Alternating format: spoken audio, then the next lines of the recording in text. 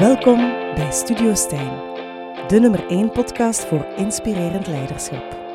Boordevol inspiratie en nieuwe inzichten voor een wereld in verandering.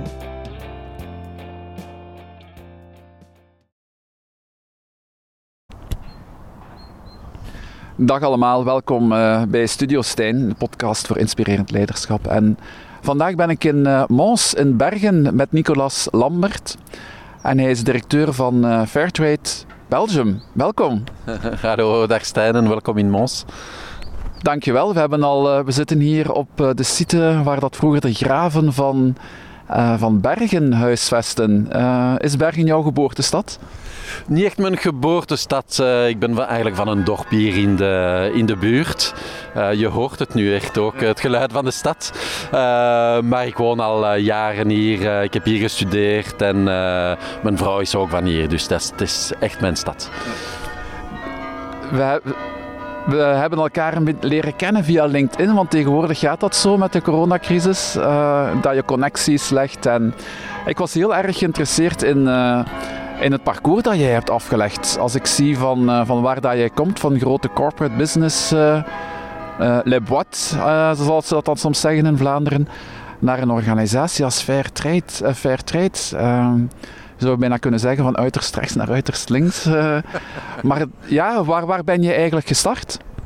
Ja, ik heb eerst inderdaad ongeveer 17 jaar in grote multinationals gewerkt. Unilever, AB InBev, Heineken. Ik heb in België gewerkt. Ik heb ook in het buitenland gewerkt, in Londen, in Rotterdam. Altijd in marketing. En ja, ik heb daar eigenlijk geen spijt van.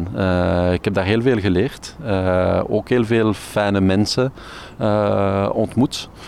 En ook gezien natuurlijk wat er niet zo goed is aan die bedrijven. Daarom ben ik er ook op een gegeven moment uitgestapt. Maar ook wat er goed aan kan zijn. En vooral hoe die bedrijven met de macht dat ze hebben ook veel kunnen betekenen. Als we naar een andere type wereld willen gaan, naar een andere type economie. Dan valt er ook iets te zeggen om die bedrijven van binnen te helpen veranderen eigenlijk. En dat is ook wat we bij Fairtrade doen natuurlijk. Heb je het gevoel gehad dat je dat in de periode dat je in die bedrijven zat, dat je dat ook kon verwezenlijken, dat veranderen in de goede, wat is dan ook de goede natuurlijk, ja, natuurlijk. Maar in de richting die dat jij wou? Ik zou zeggen ja en nee. Ik vind het ook, je moet altijd oppassen natuurlijk, want je kijkt vaak naar de multinationals, maar je hebt ook een hele grote diversiteit van cultuur in die multinationals. En ik kan nu niet zeggen wat de goede en de slechte zijn, maar bijvoorbeeld bij een aantal van die bedrijven, als ik afkwam met ethische thema of met ethische dilemma's, daar werd ook naar geluisterd. Als ik zei van kijk, dit moeten we volgens mij niet doen. Dat is goed voor de business op korte termijn, maar eigenlijk dat toont weinig respect voor de consument of voor de maatschappij.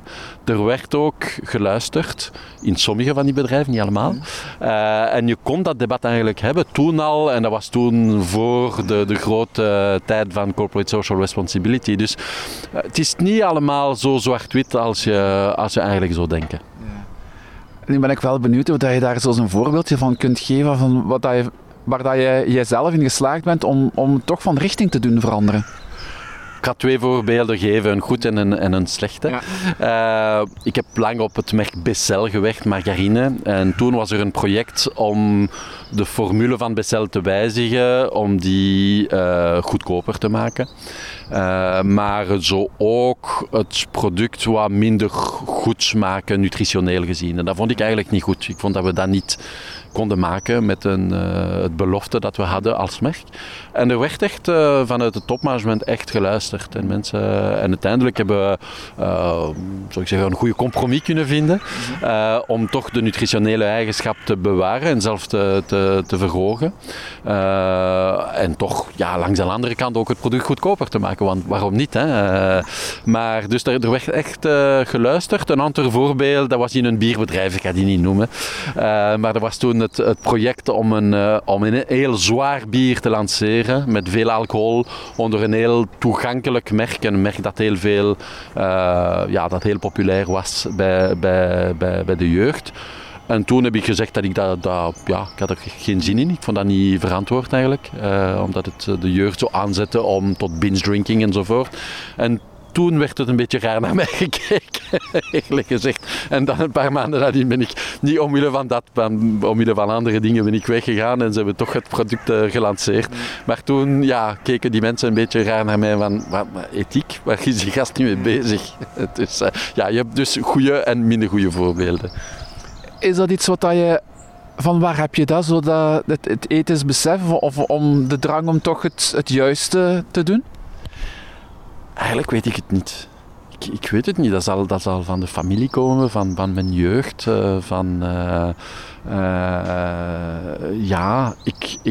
Dat is iets dat tegenwoordig niet zo populair niet meer is. Maar ik ben ook... Ik kom van een vrij katholieke familie, dus waar die thema's, wat goed is en wat slecht is, en soms zeer karikaturaal en soms, ik heb ook een stuk van dat achter mij gelaten, maar ik denk dat dat toch wel een impact heeft natuurlijk, over wat dan nu, ik ben ook bij de Scouts geweest, dus een beetje die filosofie heb ik een beetje meegenomen, en dat is, misschien is dat een beetje zo soft en idealistisch, maar waarom niet, dat heb je soms ook nodig als je verandering wil brengen. Is dat van waar de benoeming om dat soft en idealistisch te omschrijven? Ja, soms wordt dat gezien als een karikatuur. Hè. Als je tegen iemand zegt dat dat een boy scout is, dan is dat meestal, dat is meestal niet zo positief. Maar tegelijkertijd moet dat ook kunnen, vind ik. Ik vind dat het ook moet kunnen. En terug, nu meer en meer zie je dat ook binnen bedrijven, ook binnen grote bedrijven, dat uiteindelijk die purpose, we hebben daar nu een andere naam aan gegeven, om dat een beetje sexy te doen klinken, dat toch wel naar boven terugkomt. Omdat mensen gewoon beseffen dat we in een soort dead end zijn gekomen. Ja. Also, zie jij daar ook een authenticiteit in? Of zie je ook vaak een misbruik van de ethiek of de drang naar zingeving of het purpose? Hè? Dat het eerder een marketingverhaal is dan een oprecht authentiek verhaal om verandering in gang te zetten? Ik doseer ook marketing, dus je moet een beetje voorzichtig zijn. Ja. We zouden een lang gesprek kunnen hebben over wat is marketing en is dat per se tegenstrijdig met authenticiteit, maar daar gaan we niet gaan. Je ziet van alles, laat ons eerlijk zijn. Soms is dat inderdaad greenwashing.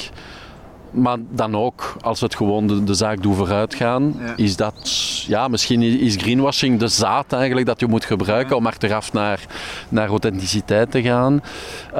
Wat je vooral ziet, is een soort interne strijd, zoals bijna wij zelf in ons hoofd hebben. Van tussen gewoon, wat heb ik zin om te doen voor de korte termijn en wat zou ik eigenlijk moeten doen voor de lange termijn. Die strijd zie je ook binnen bedrijf. Dus je hebt soms ook zelfs een beetje schizofrenie, omdat die mensen en die bedrijven, die zitten soms gevangen in een systeem. Dus ik werk heel veel samen met retailers. En je ziet ook met CEO's dat ze echt beter willen doen, dat ze echt een maatschappelijke rol serieus nemen, dat ze dat menen. Ja, en tegelijkertijd moeten ze vaak elk kwartaal een resultaat laten zien en er wordt gekeken tot enkele cijfers naar de komma. Dus ze zitten gewoon gevangen in dat systeem eigenlijk. En dat is ook een beetje de filosofie van Fairtrade. Dat is om te zeggen van je moet niet stoppen met handel doen, maar je moet gewoon het systeem veranderen. Je moet de regels van het spel veranderen, want als je gewoon puur de regels van de markt voelt, dan komt het eigenlijk niet goed. Wanneer heb jij die stap gezet naar het anders benaderen of het systeem van op een andere manier te willen veranderen? Ik denk dat ik die heel jong heb gezet in mijn hoofd. Ik heb altijd gedroomd om in ontwikkelingssamenwerking te werken en voor NGO's enzovoort. Toen ik klein was, ik wou ingenieur worden en bruggen gaan bouwen in Afrika enzovoort. Dus het is interessant, want bruggen bouwen is een interessant begrip. En dan natuurlijk, dan heb ik ben ik naar universiteit gegaan. Heb ik een contract aangeboden gekregen van Unilever met een leuke titel en een perspectief op een mooi salaris. En dan ben ik... en nogmaals, ik heb daar geen spijt voor. Dus dat dateert van heel lang geleden. En ook, ik moet zeggen, ik vind dat heel leerzaam, heel interessant werken in die bedrijven. Maar op een gegeven moment word je zelf gewoon geconfronteerd met met dat systeem dat heel veel druk zet op mensen, dat heel veel druk zet op jezelf, waar je ook als manager heel veel druk begint te zetten op mensen zelf, waar dat je gewoon iets hebt van, dat is toch niet helemaal in lijn met mijn waarden. En het is ook voor mij zelfs niet goed, zelfs niet gezond. Voor mijn fysieke en mentale gezondheid is dat niet ideaal. En dus heb ik toen beslist om gewoon te stoppen, maar ik wist niet echt wat ik wou doen. En je had het straks over de weg zoeken. Ik heb ook een aantal jaren de weg gezocht. Hè. Het is niet dat ik van de multinationals naar Fairtrade ben gegaan. Ondertussen ben ik 5 jaar... Ik heb een beetje in de reclamewereld gewerkt. En ik ben ook zelfstandige consultant geweest. Dat zijn 5 jaar geweest van een beetje zoeken. Van wat wil ik doen? Een beetje soul searching. Ja. Wie ben ik? en wat wil ik doen? Wat ligt mij, wat ligt mij niet? Ik had altijd gedacht van consultant, dat is... de max en ik wil dat doen en dat zal super zijn. Ik ben 5 jaar consultant geweest. Dat was leuk hoor, maar dat was ook niet ideaal. En op een gegeven moment hebben wij als reclamebureau een beetje voor Fairtrade gewerkt. En toen was het een soort Damascus, hoe noem dat? Een soort, heb ik het licht gezien. Een Eureka-moment. Ja, een Eureka-moment. En toen dacht ik van, dat wil ik doen. Dat wil ik gewoon doen. Maar er was al een directeur van Fairtrade. En dus, En toen heb ik tegen een vriend van mij gezegd, die bij een koffiebedrijf werkt, Café Liégeois. En ik werkte als consultant voor Café Liégeois. En ik zeg tegen die vriend, de dag dat de baas, dat was toen een bazin van Fairtrade, weggaat, ik wil die zijn job. Dat is wat ik wil doen. En jaren nadien, 3 of 4 jaar nadien, zie ik die vriend en hij zegt tegen mij, de bazin van Fairtrade, Lady de Forst toen, gaat weg. En dezelfde dag heb ik mijn cv gestuurd. Want dat was gewoon wat ik wou doen. Ik had het gezien en ik heb er geen dag spijt van gehad sindsdien. Is dat toeval of is dat iets wat dat dan op jouw pad ligt? Of hoe zou je dat omschrijven? Ja, dat weet ik eigenlijk niet. Ik geloof niet zozeer in lot enzovoort. Maar ik denk gewoon dat op een gegeven moment weet je wat je wil doen. Mm-hmm. En op het moment dat je die job tegenkomt, dan ga je die ook herkennen. Dan ga je dus ook zien van oké, dat is... Ik weet precies wat ik wil doen en dit komt helemaal overeen met wat ik wil. Maar je moet natuurlijk een beetje geduld hebben, want dat ga je niet zo van vandaag tot morgen noodzakelijk ontdekken. Maar het is wel belangrijk om te weten vrij precies wat dat je wilt eigenlijk. Dat vind ik wel belangrijk. Is dat zo het hele proces van soul searching? Ik vind het een heel mooi woord trouwens. Het een beetje zoeken in het leven op een bepaald moment. Ja, dat is inderdaad. En dat is niet zo makkelijk ook. En dat is echt met vallen en opstaan. Hè. Zoals ik zei, ik dacht consultant, dat zal de max zijn, dat wil ik doen. Uiteindelijk, je doet dat en het is toch niet helemaal wat dat je wilt. En dan ik heb heel veel dingen geprobeerd. Hè. En soms, maar elke keer en ook bij falen ontdek je wat dat je goed in bent en ook minder goed in bent. Je moet dat ook leren aanvaarden. Het is niet altijd even makkelijk. Gewoon zeggen van daar ben ik eigenlijk niet zo goed in. Maar dat is eigenlijk wel belangrijk voor mij. Dus ik dacht bijvoorbeeld baas zijn en een team aansturen en een beetje de baas zijn van iets, dat voor mij eigenlijk niet belangrijk was. Dat ik daar afstand van... Ja, op een gegeven moment zag ik van nee, dat is toch wel belangrijk. Dat is toch wel belangrijk. Dus ik moet dat ook... moet ook een job vinden waar je dat kan doen. Waar ben je gedurende die jaren zo al tegenaan gelopen? Tegen een aantal zaken als consultant bijvoorbeeld. Het is leuk omdat je bezig bent met de kern van de zaak, met de strategie. En het is ook heel divers omdat je met heel veel verschillende partners gaat werken. Maar ik heb ook gezien dat ik niet geduldig genoeg was. Omdat als consultant moet je heel veel geduld hebben. Want je ziet of je denkt dat je ziet waar het bedrijf naartoe wil gaan, maar jij bent niet de persoon die beslist. Je bent ook niet de persoon die het gaat uitvoeren. En soms, in de meeste gevallen, gaat het bedrijf ook trager gaan dan wat je zou willen. En ik merkte gewoon dat ik het geduld niet had. Dus ja, dat is bon. Dan moet je dat ook aanvaarden. Hè? En zeggen van, kijk, nee, eigenlijk ben je ook iemand die zaken wil doen. En niet enkel zaken wil bedenken. En ook niet enkel mensen wil begeleiden. Hoe graag dat je dat ook doet. Was dat pijnlijk om op dat moment dat vast te stellen van... ik wil toch iets anders dan wat ik nu aan het doen ben? Ja, dat is pijnlijk. Dat is niet makkelijk. En dat is ook... zeker als je nog niet weet helemaal wat het is dat je wil doen. Hè. Dat is echt niet makkelijk. Er zijn een aantal... Ja, ze best wel... Pijnlijk is overdreven. Hè. Ja, ik had een job, ik heb een fantastische familie, schitterende vrienden. Dus ja, het leven was mooi, maar puur professioneel is dat toch iets van, ga ik het ooit ook vinden wat ik wil? Bestaat dat? Ben ik niet op zoek naar iets dat eigenlijk niet bestaat eigenlijk? Hè? Dus, En wat is het antwoord? Goh... Ja, ik weet het niet. Toch wel heel goed nadenken. Hè. Ook nuchter zijn over wat je kan en wat je ook niet kan. En ook daarna geduldig zijn en wachten totdat je echt vindt wat dat je ligt.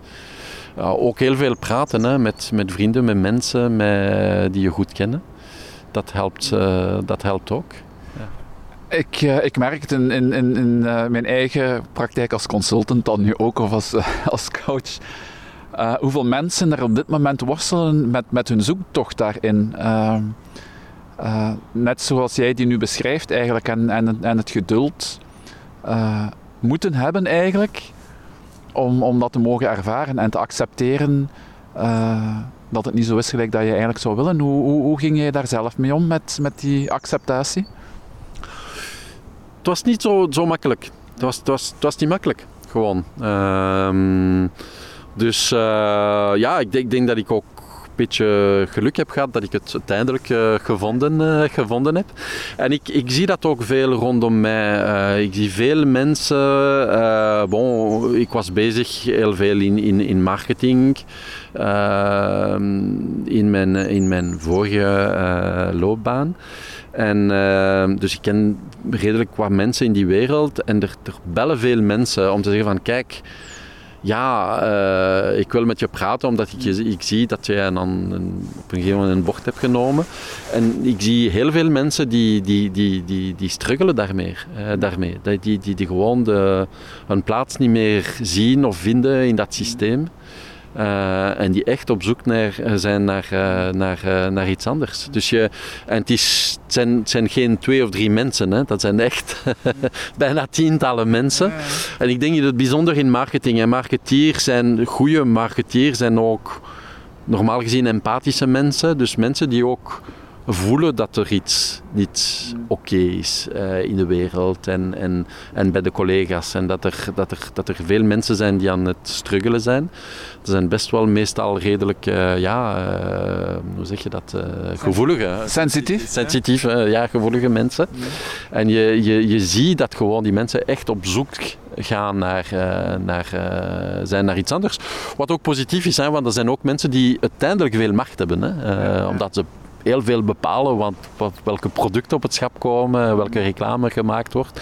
En dat bepaalt ook voor een stuk ook de maatschappij waar we in leven. Je zei, ja, ik heb doorheen die jaren de zoektocht dan met heel veel mensen gesproken en echt voor mezelf willen definiëren van wat ik nu eigenlijk echt wil. Wat heeft jou daar nog bij geholpen? Ja, ik denk gewoon teruggaan een beetje naar de waarde, naar de oorsprong, naar de dromen van je jeugd.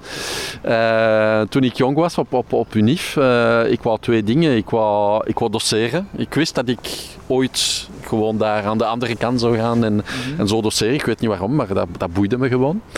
En ik wist dat ik voor een NGO wou werken. Dus ja, ik heb daar ook aan vastgehouden. Gewoon dus zeggen van oké, uiteindelijk wil ik dat doen. Dus wat zijn de stappen?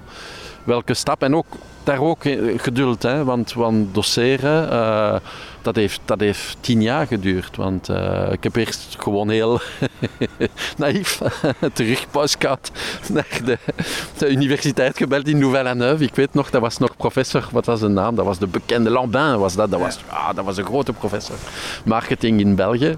Meneer Lambin, ik wil doseren. Ik ben brandmanager bij Unilever. Ik wil doseren. En die heeft me ooit uitgenodigd om een kleine lezing te geven, om een beetje te zien van...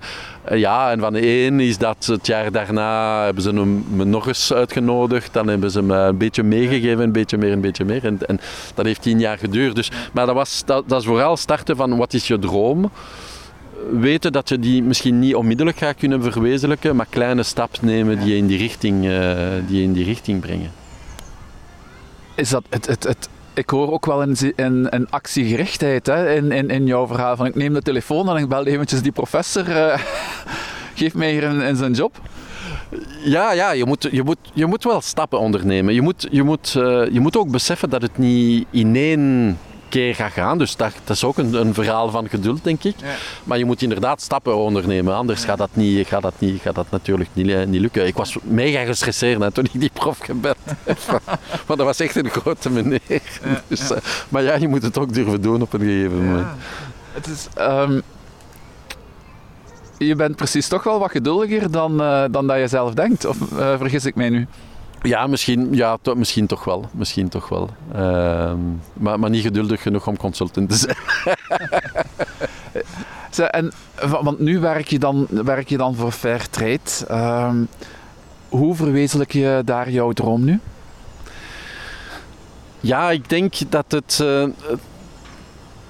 Dat is de combinatie van een aantal passies. Hè. De passie voor gewoon...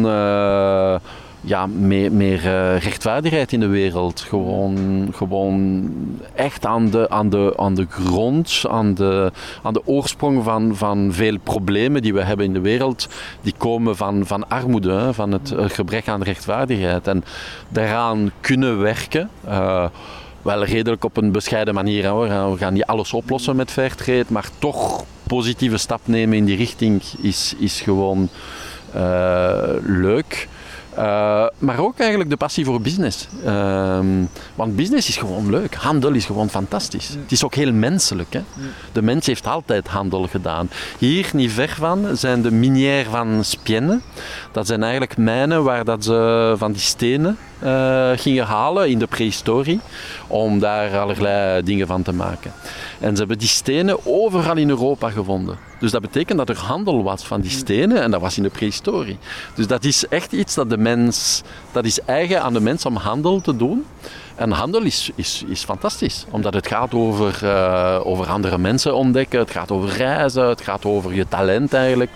Iemand anders van je talent laten profiteren. Het gaat over prosperity, hè? Dus niet noodzakelijk rijk worden, maar gewoon goed kunnen leven.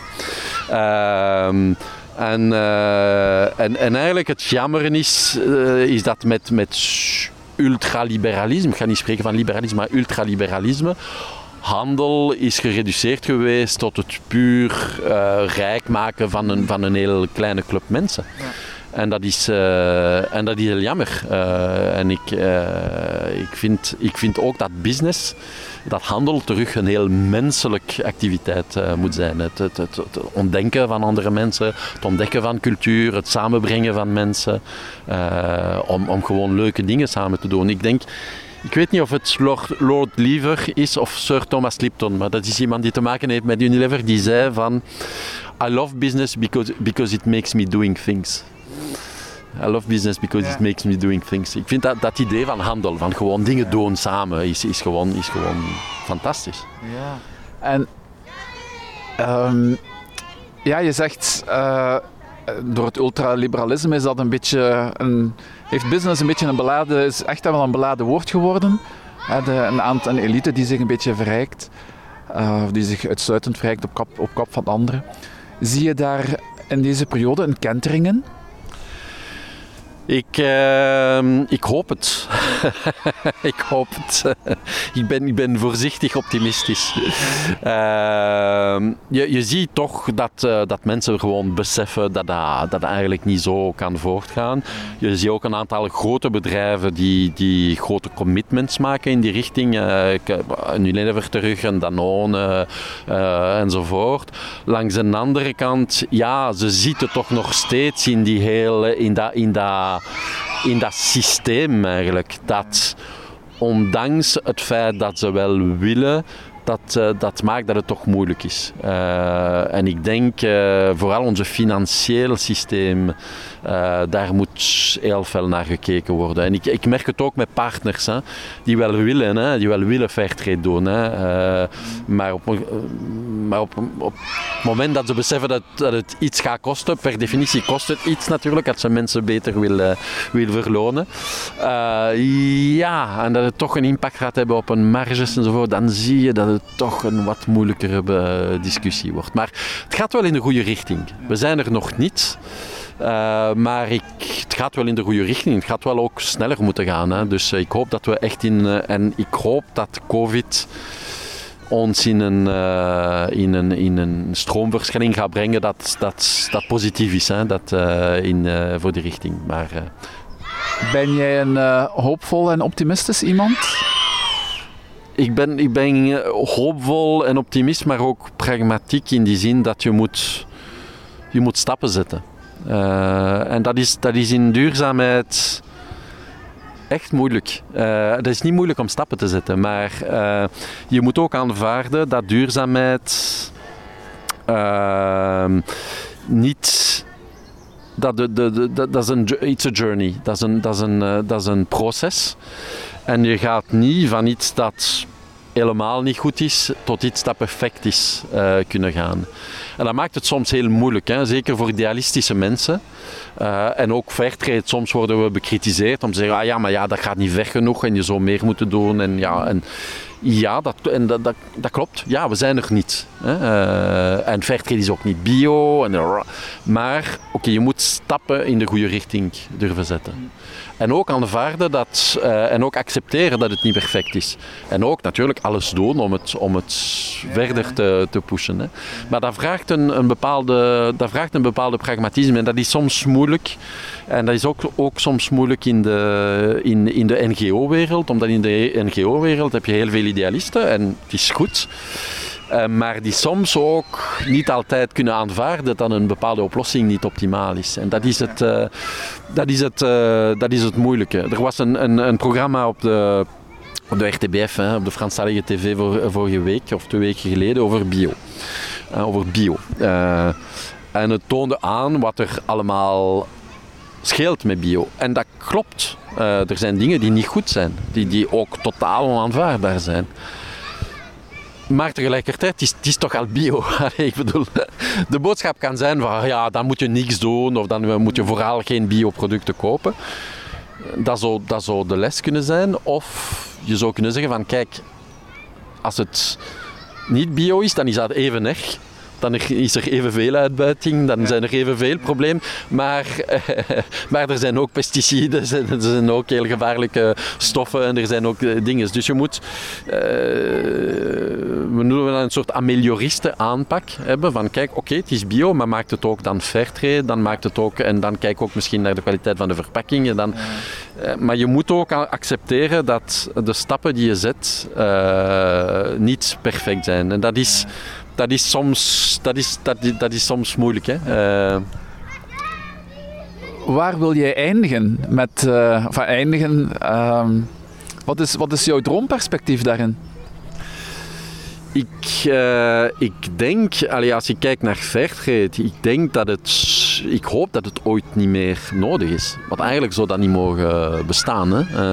Zou je niet een stempel moeten hebben om te garanderen dat mensen eerlijk verloond zijn geweest, dat je strijdt tegen kinderarbeid en zo. Dat zou evident moeten zijn. Dus ik hoop dat het ooit niet meer nodig is. Dus dat is een beetje een rare missie. Hè? Een missie is om ervoor te zorgen dat je niet meer nodig bent. Is dat wat zou je dat als jouw nalatenschap kunnen omschrijven, Nicolas? Hij die het Fairtrade overbodig maakte? Ja, dat zou mooi zijn. Toen ik in de reclame was, hebben we ooit een campagne voorgesteld aan UNICEF. We werkten voor UNICEF. En het campagne was dat wij op Imoweb het hoofdkantoor van UNICEF te koop was.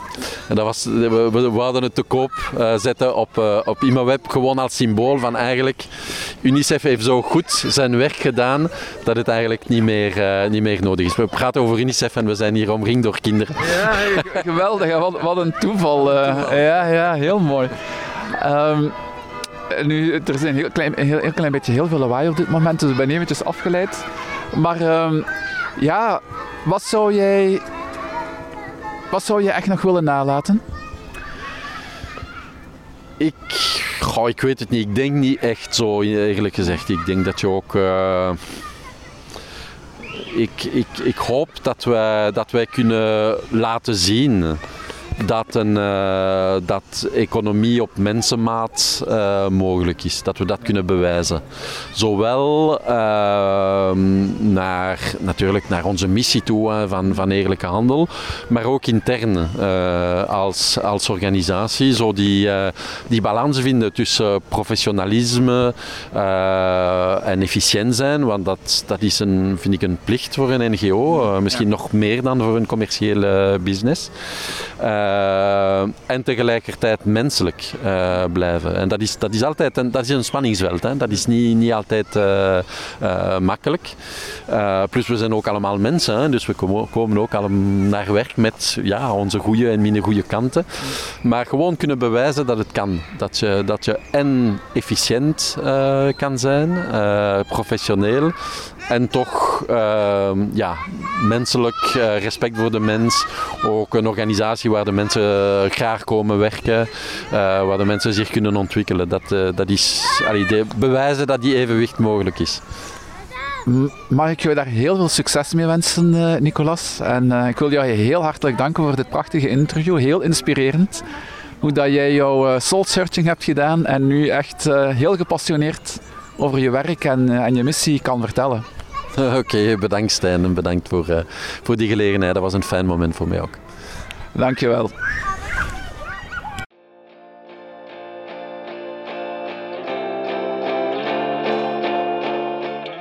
Dit was Studio Stijn, een productie van Stappen met Stijn.